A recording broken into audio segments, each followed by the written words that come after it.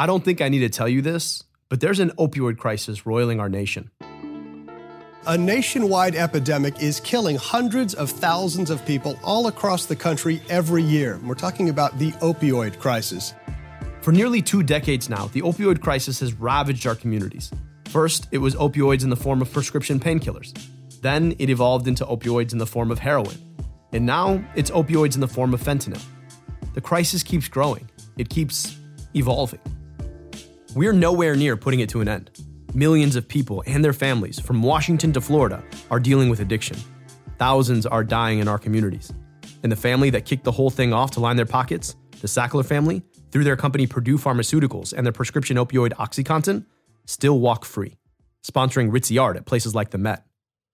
But for what it's worth, our politicians seem to be at least trying. Your heart just goes out to these families. It is our responsibility to care for the most vulnerable in our society. We need to create a society where there is hope, where there is actually a vision of how someone's life can improve. So by now, you've gotten used to our MO in this series. People ignoring science, government ignoring people, bad stuff happening. But when it comes to the opioid crisis, government is finally starting to get its stuff together. I am directing all executive agencies to use every appropriate emergency authority to fight the opioid crisis. Politicians on both sides of the aisle are seeing that people affected by opioids are just people in pain. And we have to treat addiction that way. I mean, don't get me wrong. They're not doing nearly enough, like not even close to enough. But for the love of God, they're at least starting to move in the right direction. Thing is, it's about damn time. See, the opioid epidemic isn't our first drug crisis, not even close. And so much of what we're doing this time around is correcting what we did last time around, when our politicians had a very different response.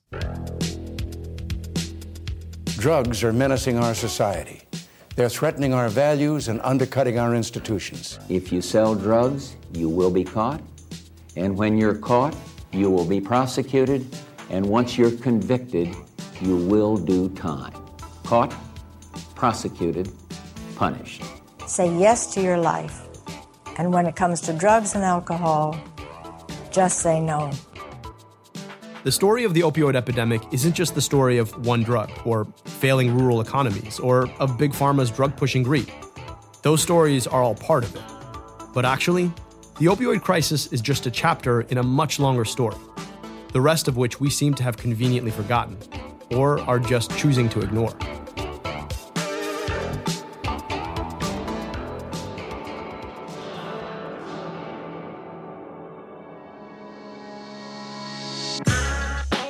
Today, we slice deeper into the rest of the story to compare 2 crises, opioids and crack. The similarities and the differences and the consequences laid bare by our government and society's response. This is America Dissected. I'm your host, Abdul El-Sayed. Tell me about what it's like to be in the midst of an addiction. Can you tell me a little bit about what that's like, how it feels on the inside? Wow, I haven't even felt that feeling in a long time. And when you said that, I only thing, the first was shame and guilt. You just have so much pain that you wish you could disappear. You wish no one could see you. That's Gloria, born and raised in Brooklyn, New York. Gloria refers to herself as a grateful recovering addict. In order to understand what people with addiction suffer, I asked Gloria to sit down with me to share her experiences with addiction. See, too often, when we talk about addiction or talk about drug crises, we neglect to center the most important voices, those of the victims, the people who've done battle with addiction. They have a lot to teach.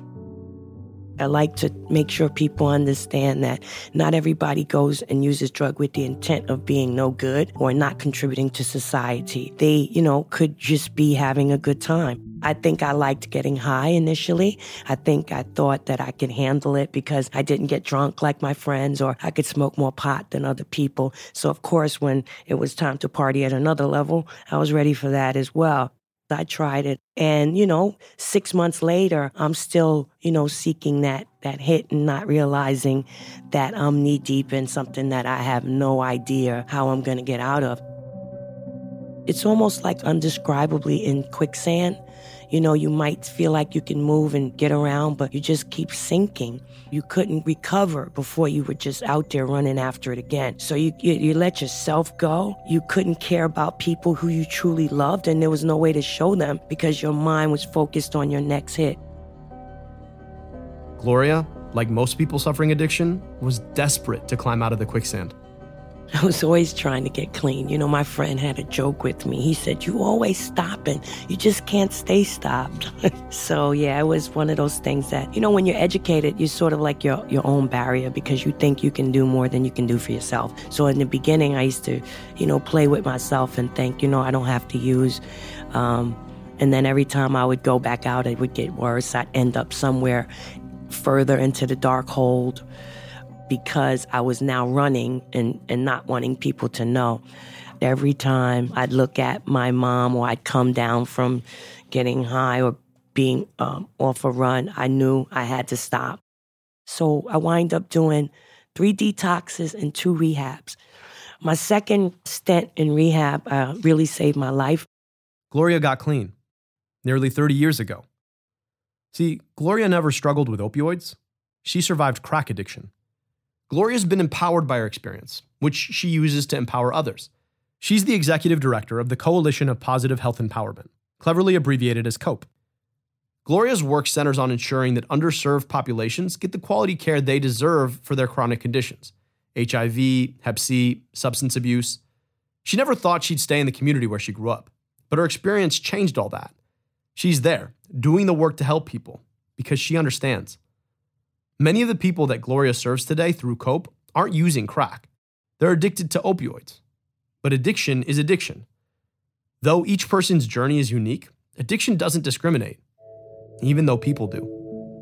If you just look at the comparison of how it was viewed from a national response, one was to attack and be punitive and, you know, punish people for having an illness. And even in how it was labeled, you know, the crack epidemic, and then it's the opioid crisis, right? So if you look at just words, one breeds empathy and the other one is sort of saying this is a nuisance that we have to deal with. And I think the protocols and the policies followed the same sentiment. How we name a thing changes how we respond to it. The name sets the pace for everything that flows afterward, as our next guest can attest to. Can you introduce yourself? Sure. My name's Herman Lopez. I'm a senior reporter at Vox.com. Herman writes about drug policy and politics. He's spent the last several years focused on national drug policy in the context of the opioid crisis. He's one of our guides to show how federal policy has evolved. Our other guide? My name is Sonia Kanzader. I am a senior associate at the O'Neill Institute for National and Global Health Law at Georgetown Law Center. You'll be hearing from both Sonia and Herman throughout this episode. Sonia grew up in the 1970s in New York at the height of the crack epidemic, and Herman was raised in Ohio, where opioid abuse was common.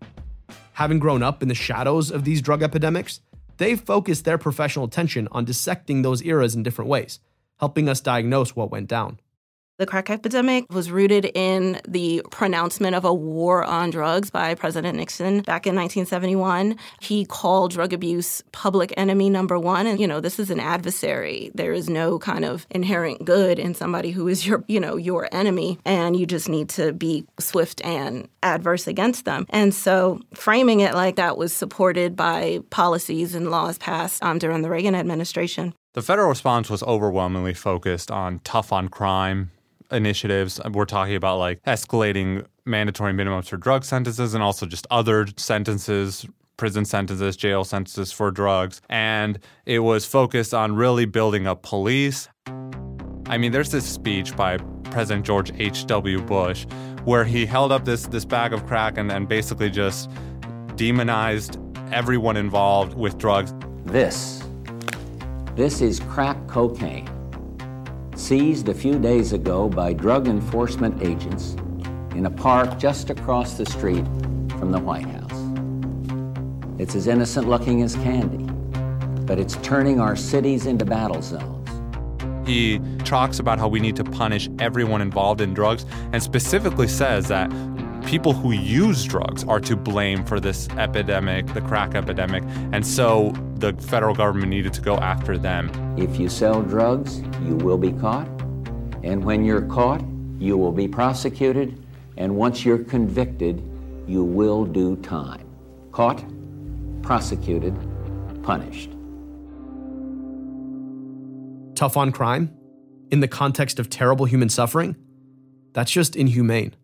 This crackdown, it gave us tougher policing, harsher sentencing, and burgeoning jails. It helped pave the way for another epidemic, the epidemic of mass incarceration, which has robbed society of so many young black men today.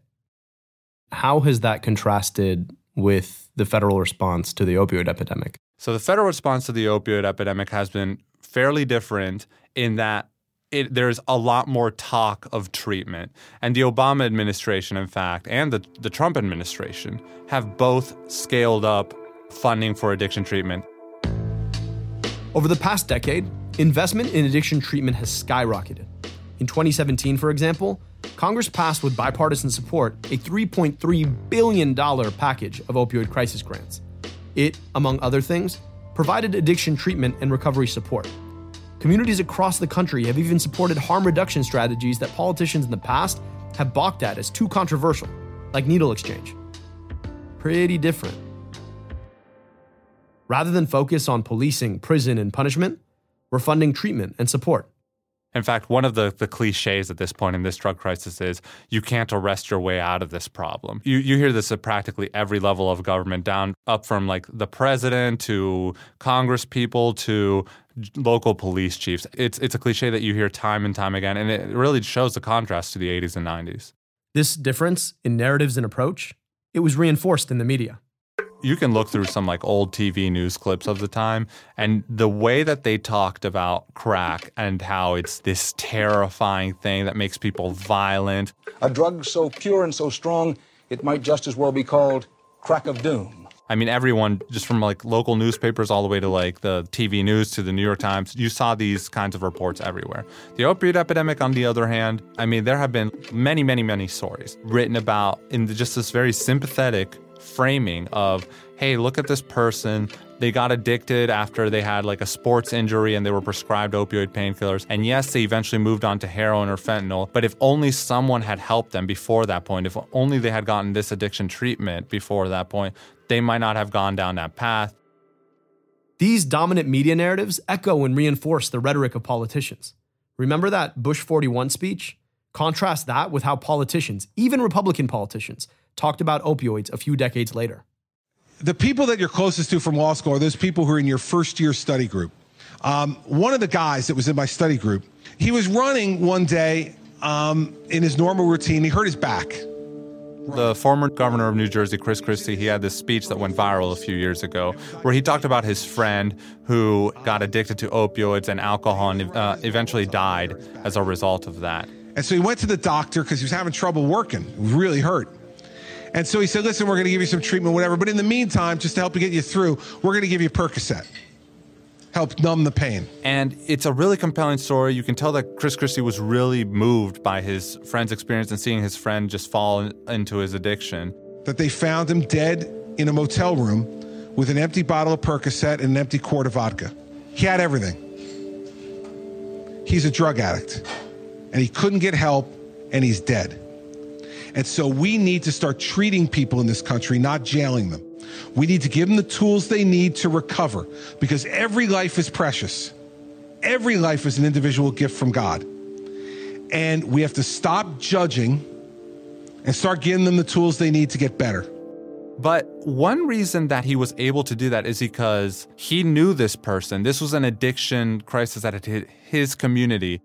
Because it is starting to affect their inner circle or, their constituency. That's when it suddenly became a problem. And so what we're seeing now is when it becomes a problem to them, then it becomes a problem, period. Approaching the opioid epidemic more as a public health concern, that substance use disorder is an illness.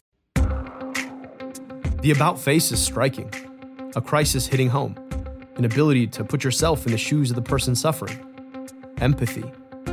And just like that, it's no longer a problem for law enforcement.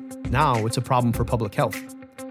That leaves us two questions. First, is there something deeper behind the difference between these reactions? And second, what impact did our response to crack have on the opioid epidemic 20 years later? We'll look for answers after the break.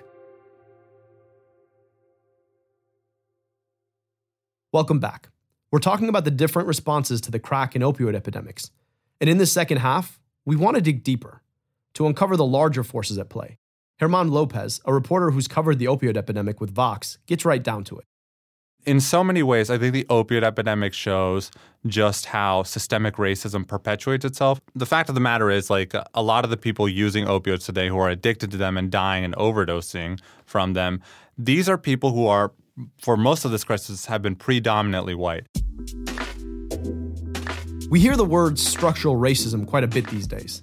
It's the kind of racism that goes beyond people using racial epithets or denying people of color service. It's the way that race shapes the very contours of American society. The strikingly different responses to crack and opioids is an example of structural racism at play. The victims of crack were usually black and brown people in stereotypically black and brown communities. The early victims of opioids were rural white people in stereotypically white communities. The people our society trusts to shape narratives and make decisions, they tend to be overwhelmingly white because of the obstacles that people of color have had to both breaking into the media and getting elected for so long. And so when the same disease hit two different communities, there were two very different responses. This shaping of narratives and responses, it's how structural racism works, creating and perpetuating racial inequity. And it has a long history in shaping narratives about drug addiction. After all, it's easy to see the other as morally compromised, the kind of person who, quote unquote, falls into something like that. Here's Sonia Canzader of Georgetown Law Center again. This country has a history of, associating drug policies or laws to marginalize ethnic groups.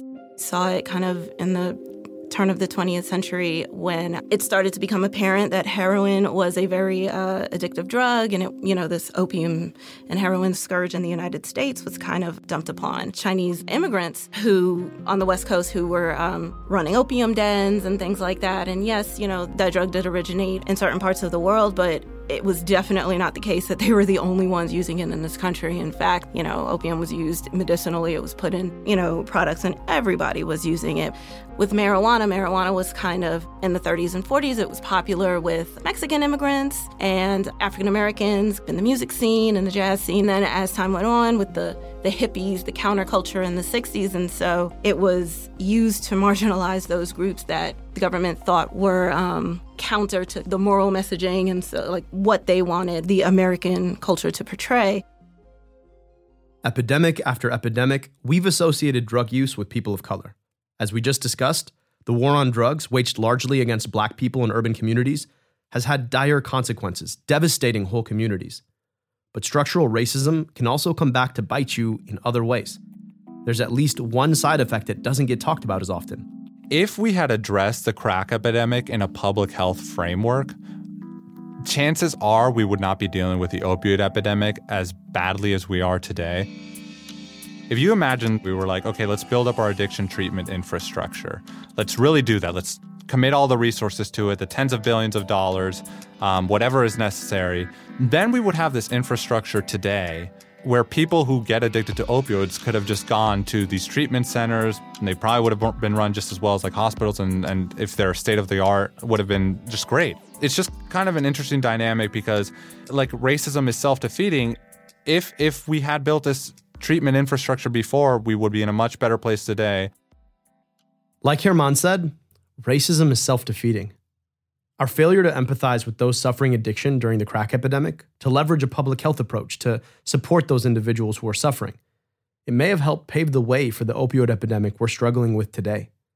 Truth is, the war on drugs led us on a decades-long distraction tour away from the central causes of drug epidemics to begin with, which Gloria Searson, whom you heard from earlier, has seen time and again firsthand. What do people get wrong about how we ought to deal with drug use and addiction? It's the sister of mental illness. Something's not quite right, and you just may need a little tweaking to fix it. And all your life, you've probably found things to do that. And sometimes they just escalate. All of us are dealing with some mental health issue. Now, whether it's debilitating us or prohibiting us from having a quality of life is different.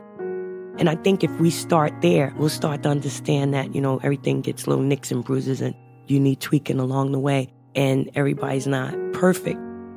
So we got to first deal with mental health, get people, stably housed, give people a real chance to have, the American dream. These are people who are, for whatever reason in their lives, probably not doing well. They might have some sort of emotional, mental health, economic, whatever issue, and drugs are a means to alleviate those problems. People who have this, have substance abuse, they have a problem. They need to be prioritized. They need to be taken care of, not thrown in jail and just kind of forgotten about. Sonia brings up an important point. Our prisons and jails in this country have become the repository of our failure to deal with mental health problems. In 1880, for example, less than 1% of incarcerated people had diagnosable mental illness. By 2005, that had skyrocketed to more than 20%. Putting people in pain, in jail or prison, isn't the answer. Once we shift our understanding of the issues at the heart of drug use, the ways in which we respond should shift too. They use a clear enemy in the opioid crisis. They go after the drug companies and their production of the medication. They're not looking at the increase of all of these opioids as an indictment on what's going on in America, but yet an indictment on the pharmaceutical companies. But, we didn't take care of mental illness, and most of these drugs were used to manage pain or to manage a mental illness and just never administered correctly. Never educated people on how to use, and that's sort of the underlying effect now. If we zoom out, past the particular drug, past the demographics and communities affected, we see a clear parallel between these two epidemics, something that helps to point to where the pain could be coming from. Both epidemics came on the heels of serious economic downturns, the recession of the early 80s and the Great Recession of the late aughts. Those recessions drove job loss and home loss and economic despair and insecurity, and that can lead to drug use. If you look at West Virginia, it has seen a lot of jobs leave, and it's the state hit hardest by the opioid crisis. If you look at some place like Baltimore, which has also has really high opioid overdose death rates, even though it's predominantly black, and it doesn't get as much attention as a result, but I think it's also notable here because Baltimore's suffering from this opioid epidemic, and it's also had this job flight in some areas. If you look at some of these communities, they clearly never have recovered from the damage that globalization caused. That despair is the barrel, the powder keg ready to explode. And these drugs then come in and cause it to explode. At the end of the day, drug use will continue. The problem isn't a function of the demographic of people who use or with the type of drug they use. And the solutions aren't either. What we do know now, though, is that we'll never be able to police or incarcerate our way out of drug use or the mental illness that drives it. We have the opportunity to do this time around what we failed to do last time: prevent the next drug crisis. And that means destigmatizing drugs. Drug addiction isn't a moral failing, it's a disease. We've got to keep finding the humanity in people who are affected, black, brown, or white. And that means we've got to break down the structural and institutional stigma of drugs, overgrown police forces, and private prison contracts that continue to devastate black and brown communities. With the money we save by deconstructing these institutions of mass incarceration, we'll start to build the infrastructure we need to take this epidemic head on. And we've got to realize that building out that infrastructure means saying a flat no to the protests of people who say, "Not in my backyard." Drug addiction happens everywhere, after all, and treatment should too. It's time now for a mass mobilization of the mental health resources we need to take on this drug crisis and to prevent the next one. This episode, we dissected the opioid epidemic to understand its deeper roots. Next time on America Dissected, we'll look at how the way we build our communities may be leaving us lonely and how that has very real implications for our health. As an epidemiologist, I know a thing or two about virality. So if you like our show, make sure to share, subscribe, and rate us on iTunes. And tweet or Instagram me at Abdul El Sayed, and I'll throw you a repost. America Dissected is a production of Crooked Media. Our producers are Austin Fisher, Carrie Jr. II, and Katie Long. Andrea B. Scott is our story editor. Our sound designer is Daniel Ramirez. Production support from Allison Falzetta, Elisa Gutierrez, Kara Hart, Daniel Porcerelli, and Tara Terpstra. Fact-checking by Dr. Nicole Aiello. The theme song is by Taka Yasuzawa and Alex Sugiura. Our executive producers are Sarah Geismer and Mukta Mohan. Special thanks to John Favreau, John Lovett, Tanya Sominader, and Tommy Vitor. And I'm your host, Dr. Abdul El-Sayed.